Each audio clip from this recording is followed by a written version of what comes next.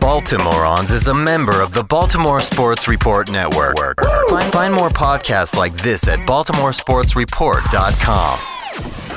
You're listening to Baltimoreans, the home of the all-weather fan. My name is Sam Dingman. This is Alan Smith. Let's get stupid. Baltimoreans. Hello, Baltimoreans. How are y'all doing? We are really excited to talk to you today. We got a fun one. Oh, yes, indeed. Welcome, ladies and gentlemen, to episode 124 of Baltimoreans, the show that, like Masson broadcaster Jim Palmer, likes to pepper our commentary with imaginative wordplay. Because if he makes a good throw, it's an easy out. Tillman was easily there. Got it, dropped his arm a little bit, ball tailed, and it's pretty much the tail of this inning. Yet another gem from the lips of that man. Folks, in just a few minutes, we're going to get on the phone with NBC Sports' Craig Calcaterra, one of the most reliably insightful sports writers covering the game of baseball. He wrote recently about the culture of corporate, white-collar conservatism that seems to govern baseball despite its constantly shifting demographics, and we'll dig into that idea as well as a few others with him on the show tonight. Now, speaking of harsh work environments, that in no way describes the consistently affable and charming nature of the Baltimore Sports Report Network, of which we're a proud member, alongside our sister wife podcasts. Although no one has heard from Dean Eastlake in quite some time, so we're a little bit worried that Zach has him working in shifts. Either that, or he's figured out a way to save the world via banjo, which I'm actually hoping is what's going on. Now, ladies and gentlemen, no episode of Baltimoreans would be complete without the customarily brilliant ruminations of my esteemed co-host, Alan Smith, to whom I am proud to introduce you once again. Because episode 124 of Baltimoreans is an auspicious episode. Why? Well, it starts with the fact that Americans spent $70.15 billion on lottery tickets last year, according to the North American Association of State and Provincial Lotteries. $70 billion. Now, that is a big number. That's more than we spent, Sam, on music, sports, books, and video games as a country during that same calendar year. It is such a big number, in fact, that it gets hard to really understand how big a number it is. 70 billion. How do you comprehend that? And it also amounts to one of the largest taxes on poor people that we have in America. Wait a second, you might be saying out there in Baltimoreans land. The poor don't pay taxes. You're talking about that 47% that Mitt Romney says are not contributing and are thus not going to be interested in his message of job creation. And yet, that $70 billion is coming way more from the poor than the wealthy. Multiple studies confirm that the average income of people who play the lottery regularly are using it as a prayer against poverty. And I do not need to tell you, Baltimoreans, that the statistical chance that their prayer is going to be answered is about the same as the number of games that Matt Wieters has appeared in an Orioles uniform this year. But Alan, you might be saying, don't the proceeds of many lottery systems go to a good cause? Schools. You would be correct, imaginary person that I'm using to team me up for answers to a one-sided conversation. They certainly are, and I'm not here to argue with the results. Lotteries set aside about 40% of their ticket sales as state revenue that often does go to schools. 40% is, of course, not 100%, but my real problem here is that this means that the lottery is effectively a super regressive tax, coming from a group that is less able to pay and wholly lacking in an organized force to lobby against the lottery as a concept. But let me get back to why episode 124 is so auspicious. Because 124 will help us understand exactly how large the number 70.15 billion really is. According to Forbes magazine, the Baltimore Orioles are worth just north of $600 million. The entire organization, from Adam Jones's 1,000-watt smile all the way to the dude stacking caps in a warehouse on Utah Street, is valued at just north of $600 million. That number is almost exactly 124 times smaller than the income of the lottery. That's right, if you had the proceeds of the lottery in 2015, you could buy the Orioles 124 times over and still have enough change to stop by Boogs for a god-dang sandwich. Now, you might not know this, Baltimoreans, but Sam and I have a plan to buy the Baltimore Orioles. We don't talk about it much, more than once an episode, so you might not have heard about it before, but I will say this news makes me think that we've been going about this all wrong. We need to start a lottery where everyone has a chance of being the owner of the Orioles. Then, when we raise so much more money than the team is actually worth, we can make a Godfather offer to whoever wins the actual draw, keep enough money in the piggy bank to get Mike Trout when he hits the free agent market, and cut Peter Angelos a pretty sizable retirement check. He's a businessman, Sam. He would like this. Let's get him on the phone. Let's do this.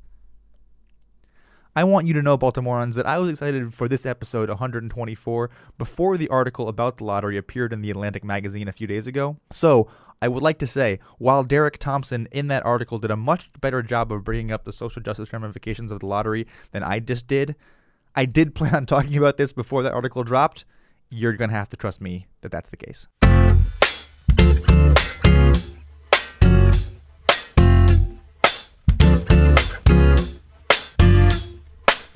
Well, folks, as we told you at the top of the show, we are about to get on the phone with Craig Calcaterra, who writes a daily blog for NBC Sports' Hardball Talk that is a must-read if you are interested in not just blow-by-blow coverage of the most exciting turns of events in our beloved Major League Baseball over the previous night, but also some of the larger, more interesting cultural trends that go on in the game.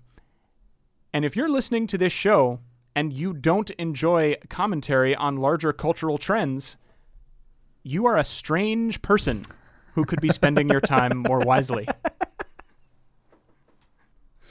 Now that some of our audience has tuned out.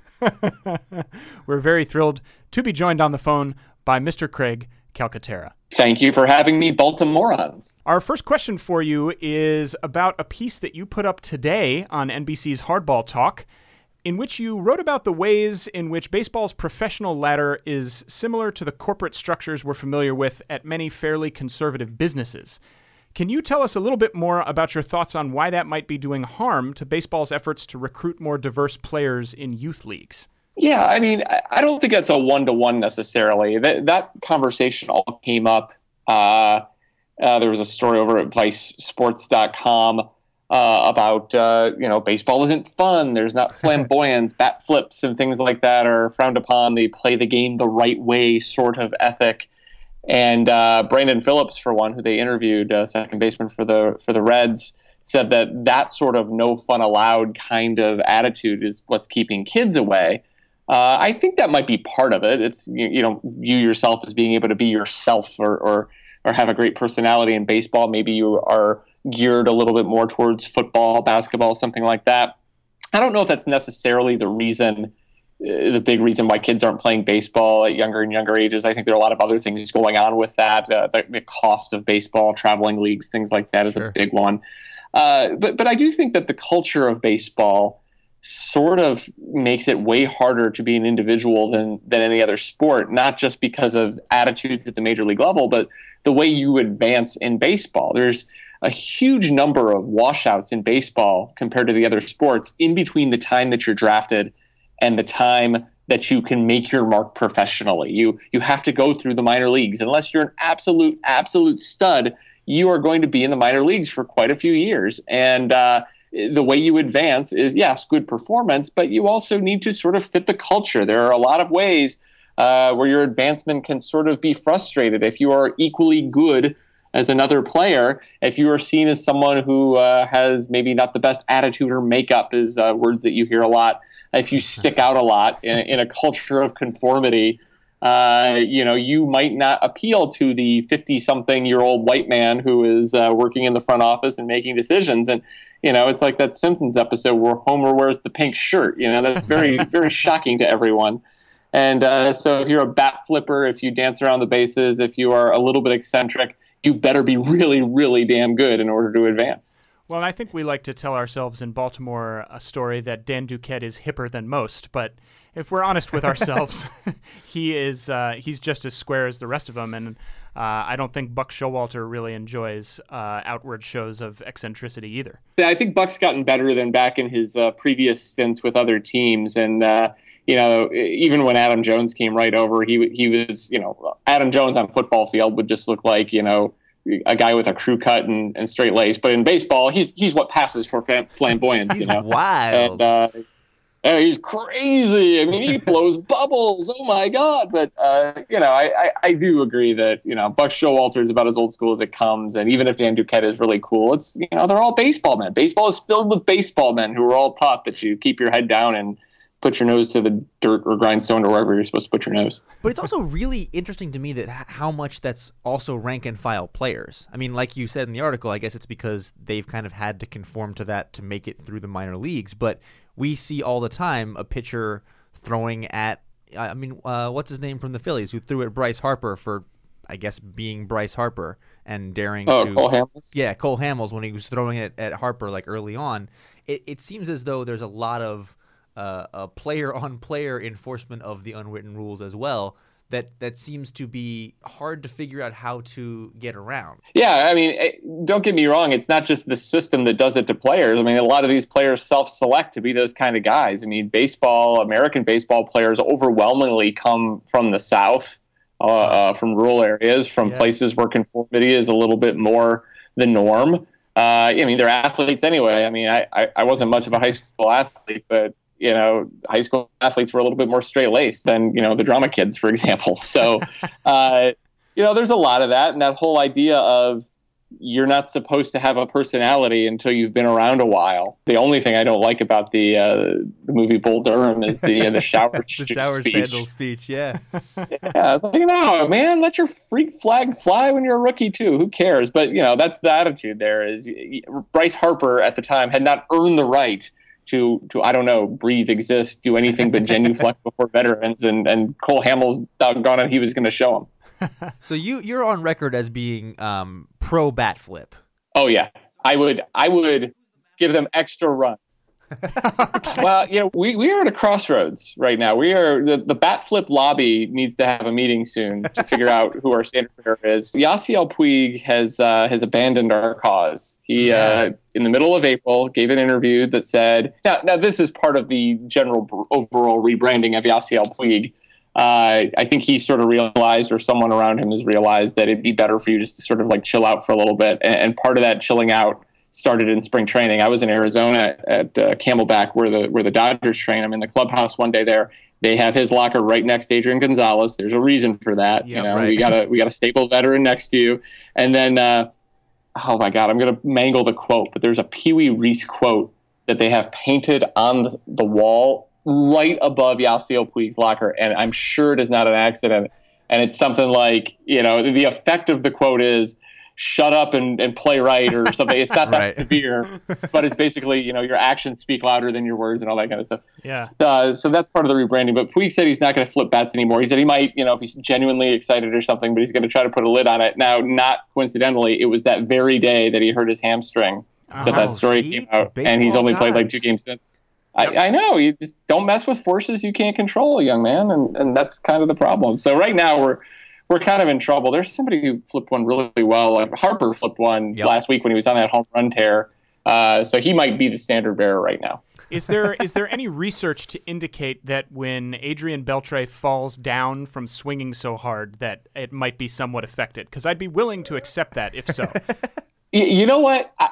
I have been fascinated by Adrian Beltre's home run lunge for a long time, and before I noticed it with Beltre, I'm a Braves fan, so I watch a lot of Braves games. And back right before Andrew Jones had that 50 home run season that sort of came out of nowhere. He always had a little bit of power, but he had that 50 home run season. He really altered his swing, and he did this big knee deep bend like Beltre does, and that was really helping him. And then all of a sudden he just fell off a cliff, and I'm sure it was because he messed up his mechanics doing that kind of stuff and overswinging. But there's got to be something there that at least for a while Jones had and Beltre's managed to master. Well, it also occurs to me, just to go back to your point quickly about putting Puig next to Adrian Gonzalez to grind the fun out of him.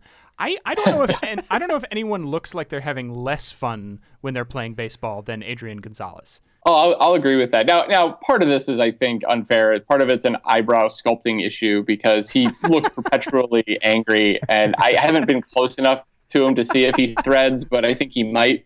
And so, he's just got this countenance of a bit of an angry man. But you're right. There's not a lot of joy in Mudville for Adrian Gonzalez. He's a great player. I love it. But, he never seems to be, just infused with the spirit of baseball. So to change courses slightly, you also have a personal blog at craigcalcaterra.tumblr.com.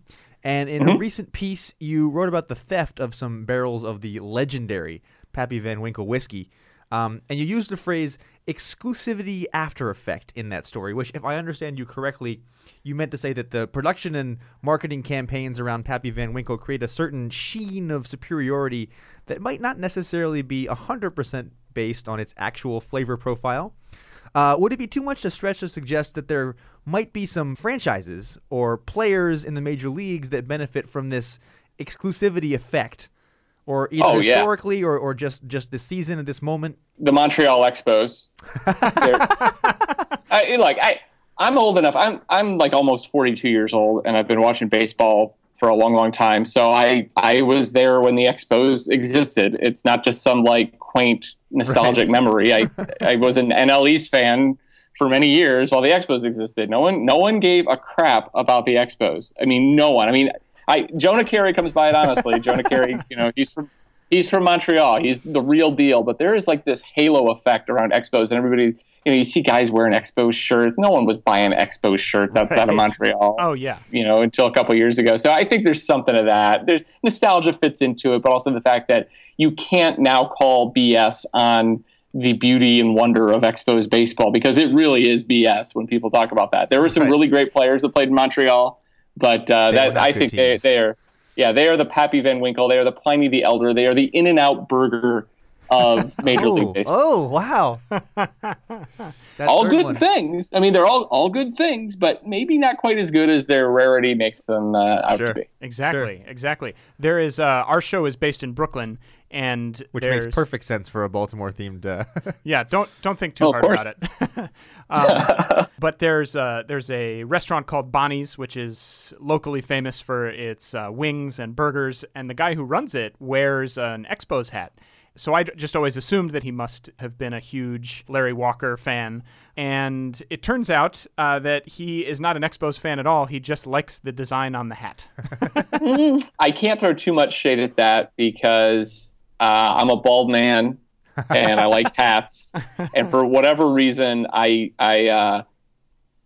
only really wear the new era 5950s, the official baseball caps. Although any other cap looks terrible on me, I've got a giant head and those work. And I've taken to getting hats from a zillion different teams. I don't just wear Braves caps for what they call my Twitter avatar. I'm wearing an Indians hat. I don't even like the Indians. I like the hat. And so there are your name starts with a C. It makes sense. A little bit, yeah. So there are several hats that I own that I bought primarily for the logo and stuff, which I think that skews me a little hipster. But I don't own an Expos hat. You have to draw certain lines in the sand. Right. So in another post on your Tumblr page, you discuss the drift of journalism towards what you call snackable content. And which was a great post. And it reminded me of a post that you wrote on Hardball Talk last year, which I believe was keyed to the news item which involved independent baseball podcasts being shut down temporarily by Major League Baseball. And you, at that time, talked about the need for independent voices in sports media to focus on what kind of unique offering they can contribute instead of bemoaning their lack of a press credential. And in this piece about snackable content, you talk about how journalists need to adapt to the New World Order rather than just complaining about the fact that things have changed. Can you tell us a little bit more about how you see this issue taking shape in baseball coverage in particular going forward? I think what motivates all those things is I think access is overrated. And what I mean by that is the model of baseball and all sports journalism, which has existed for a long time, of you're at the park, you go down, you talk to the athlete, you write your story, and you interweave the athlete's quotes or the manager's quotes with your stuff. It's highly unilluminating, if that's even proper English. It's become such a cliche. The athletes and the managers and everybody else know what they're going to say. They are highly trained now to not really say anything, and certainly not to say anything controversial. You're just not doing much for readers, I don't think. I mean, yeah, there are guys that do it well. And I think that talking to athletes and stuff, if you're Tyler Kepner of the New York Times and you have relationships with these guys and you can breathe a little bit and write stories rather than just justify the fact that you have quotes and build around a quote, you can do some good journalism. I think a lot of the stuff is there. But for the most part, I don't get the idea of people coming new to baseball journalism who want to do that. Just this week, I was in Cincinnati. I got a press credential. I went to a Reds-Braves game. I don't do that very often. I do it like for the World Series. I do it for spring training. I'll do a couple games a year. I've been blogging professionally for like 6 years. I've been doing this since 2007.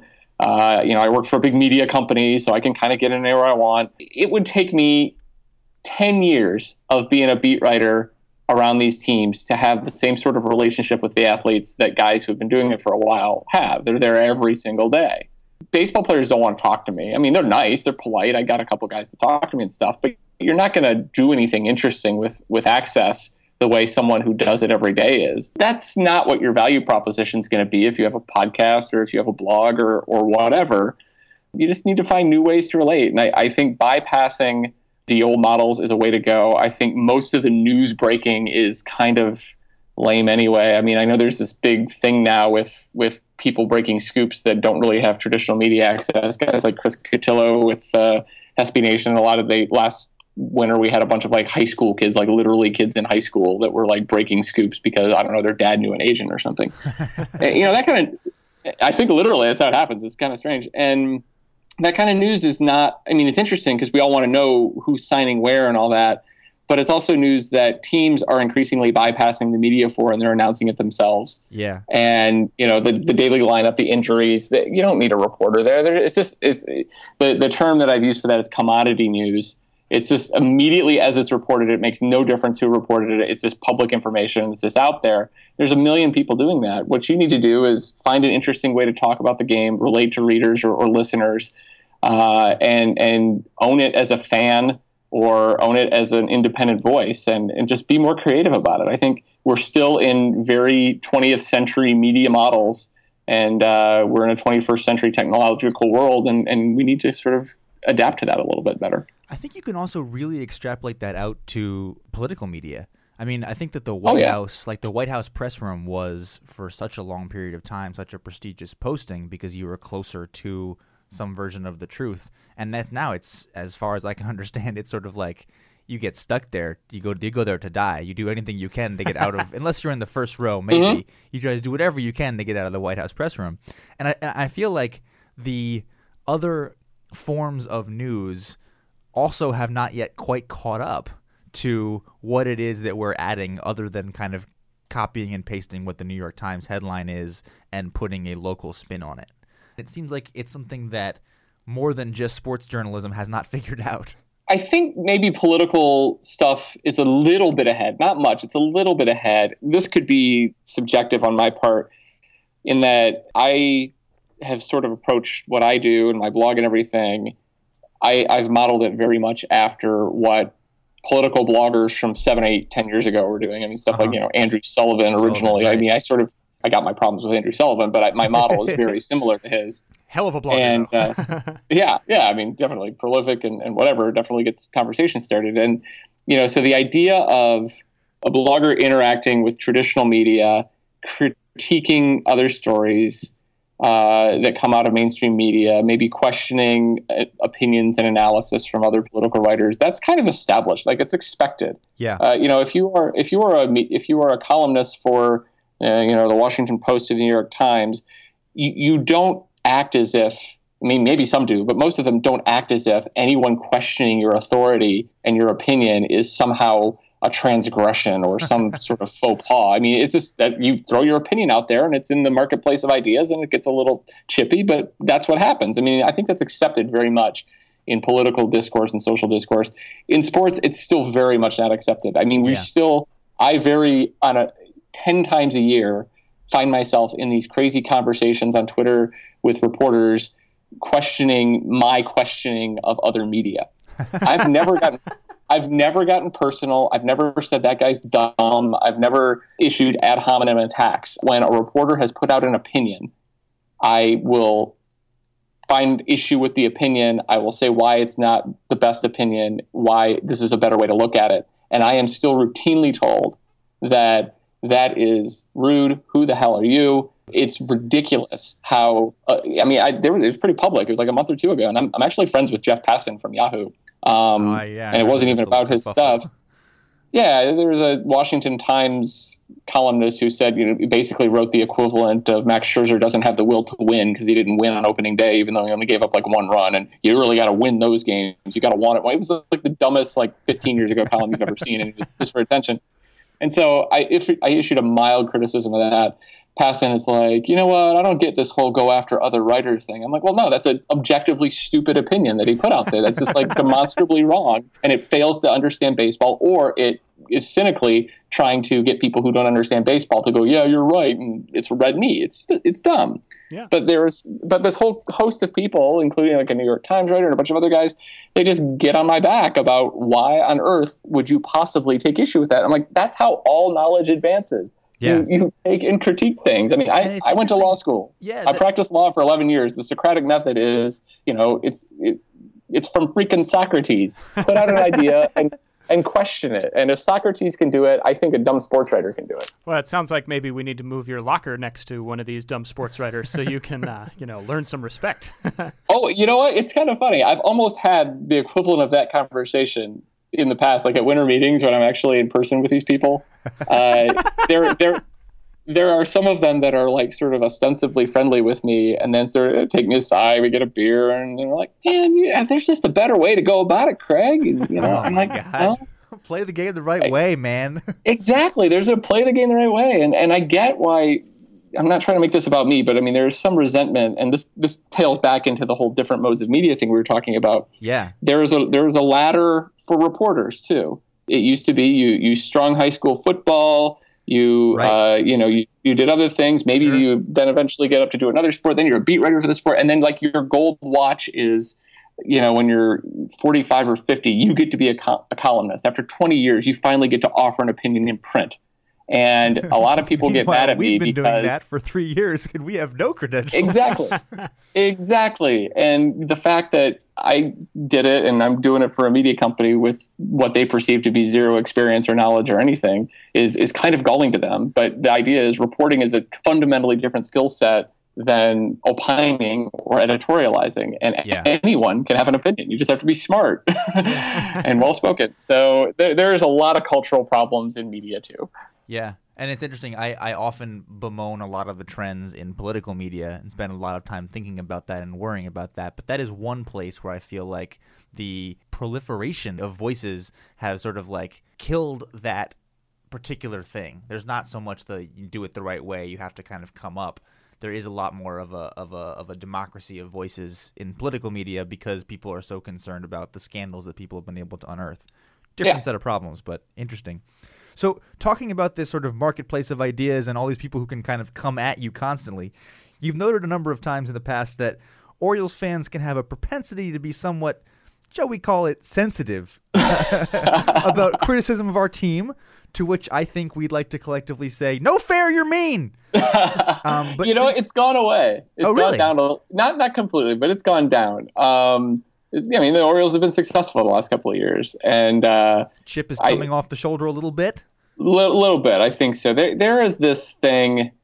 Certainly, when I started out writing in 2007, 2008, 2009, where Blue Jays and Orioles, and to some extent Rays, right before they broke through, fans definitely had an understandable bit of peak at the Red Sox-Yankees domination of the AL East. I mean, and I get that. It definitely felt like for a while they were playing the same game. Yeah. And I think a sort of bunker mentality kind of slower set in. version of the same game. Yeah, exactly. I think a bunker mentality sort of set in. And so when the Orioles started doing well, what was that, 2012? Was that the year they sort of broke through? Oh, yes, indeed. So 2012 happens. I don't think I ever on the blog or whatever said, the Orioles suck. I mean, I think what I said was, this might not be sustainable year by year because, what they're doing is a function of some great bullpen work, and Buck Showalter is doing a masterful job. And historically speaking, this kind of thing fluctuates year to year. And the same conversation people had about the Royals last year and everything. And a lot of people just took that as, you're disrespecting the Orioles. And it was kind of crazy. It was out of nowhere, where it got to the point that every morning I do my little recap thing.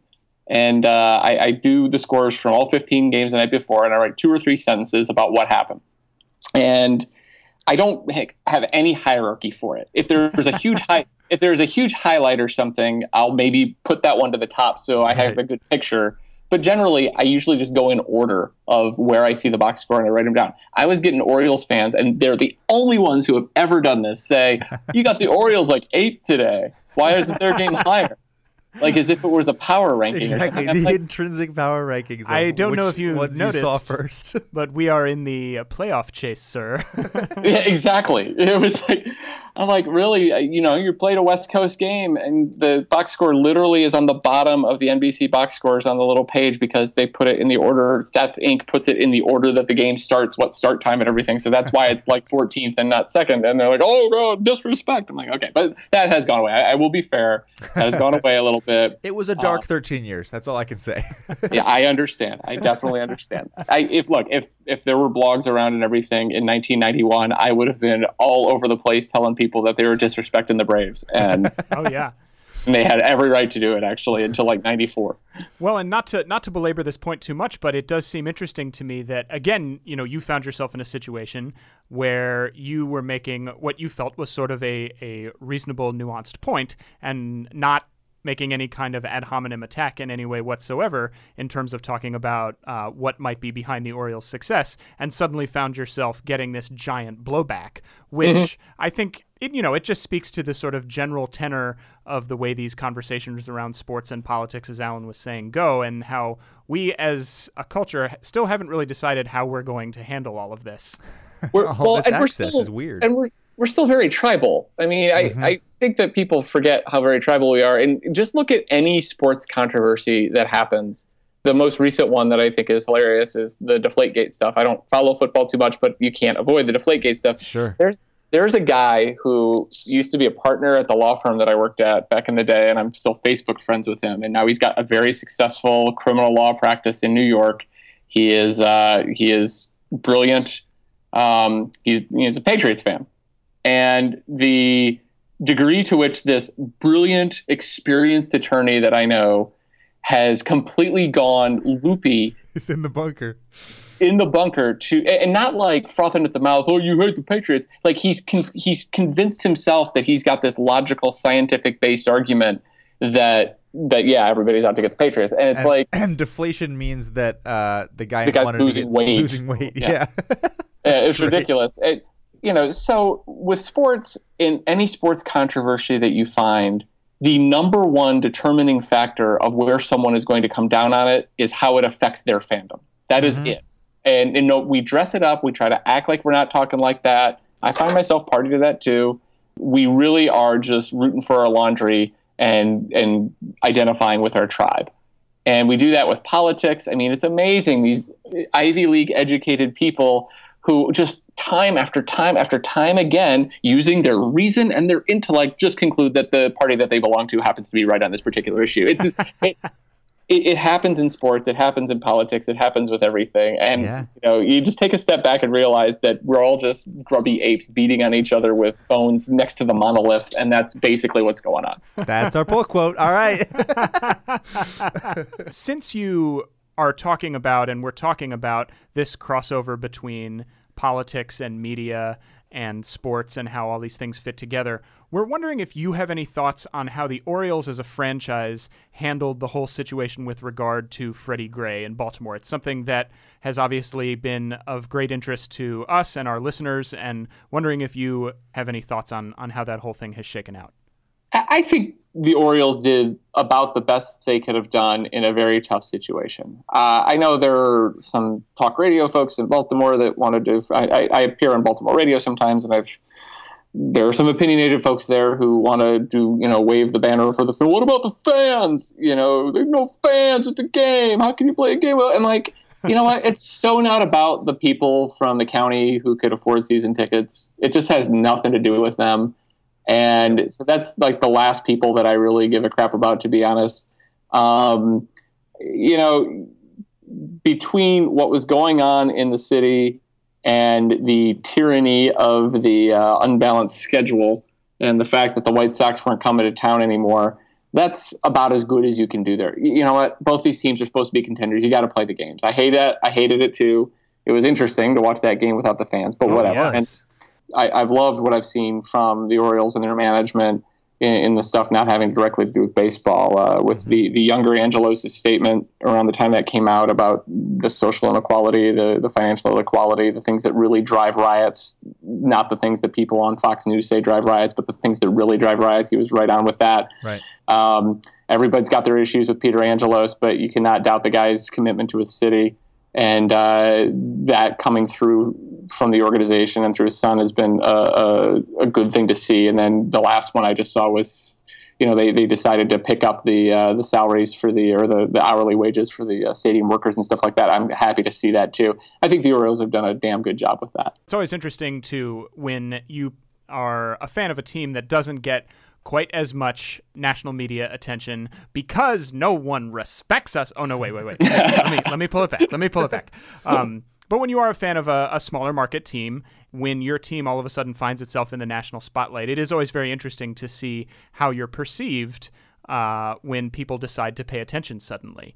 And, obviously there was all that coverage of the way that CNN kept referring to Baltimore as, Baltimore is a major American city. Like people had just found out that Baltimore existed. And well, then you've got the screwed up idiot thing of how many dudes that their entire knowledge of Baltimore really is from The Wire, and they actually think they know what they're talking about Baltimore based on what they see in The Wire. Yeah, they're experts on African American culture because I've seen The Wire. That's got to be crazy. I just can't even imagine being from Baltimore and having to fight through that garbage every day. Oh, yeah. Tough. Well, that was something I thought, people were giving David Simon a hard time because he put up that blog post saying, I urge the rioters to go home. And people were saying, oh, David Simon thinks just because he wrote The Wire, he's allowed to tell black people what to do. And I sort of felt like, listen, David Simon was able to write The Wire because he was a homicide beat reporter for 13 years, was embedded with police officers, and in creating The Wire has enabled you to feel like you're allowed to have an opinion at all, guy. Yeah. David Simon had a little bit of history there before doing that. So, I think he's entitled to it, too. It's like, I'm surprised I didn't hear John Waters, actually. I would have liked to hear John Waters' impression about that, too. That would have been... It's been wild. Perhaps that's the dog that hasn't barked yet in this whole conversation. All right, Craig Calcaterra. Well, thank you so much for joining us tonight. People can find you and should find you, if they don't already, on Twitter at Craig Calcaterra. And they can, of course, find your baseball writing every day at NBC's Hardball Talk blog. Thank you again so much for joining us. Thank you for having me.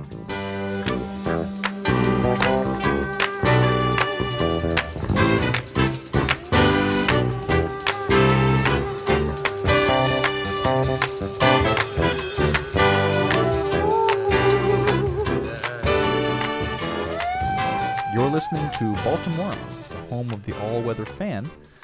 This here is Alan Smith. And on this side of the desk, Sam Dingman.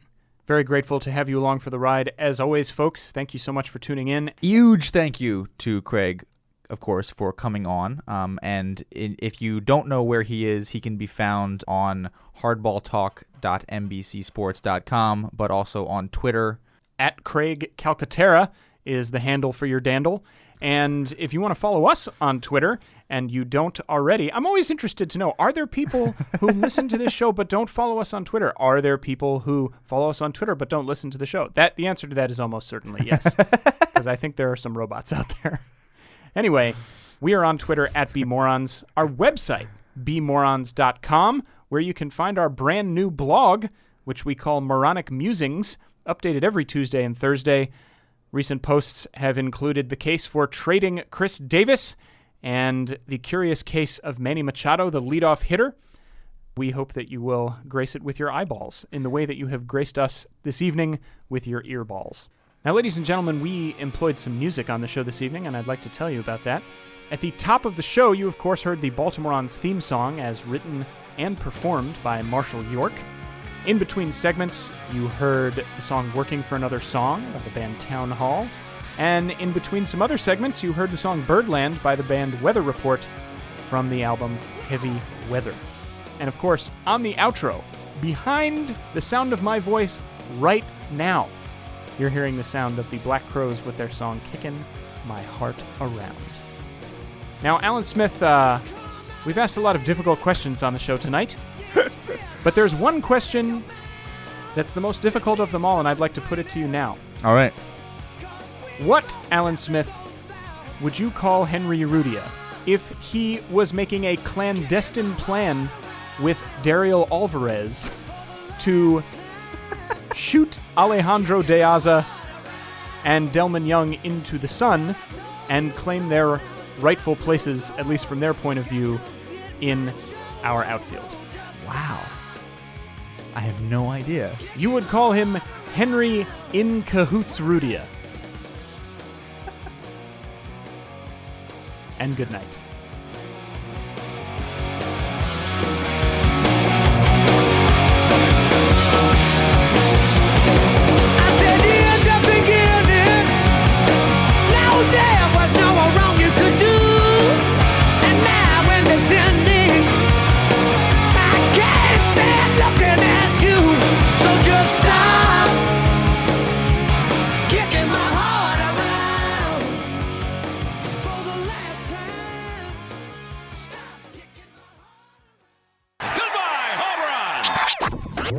Baltimoreans is a member of the Baltimore Sports Report Network. Find more podcasts like this at baltimoresportsreport.com.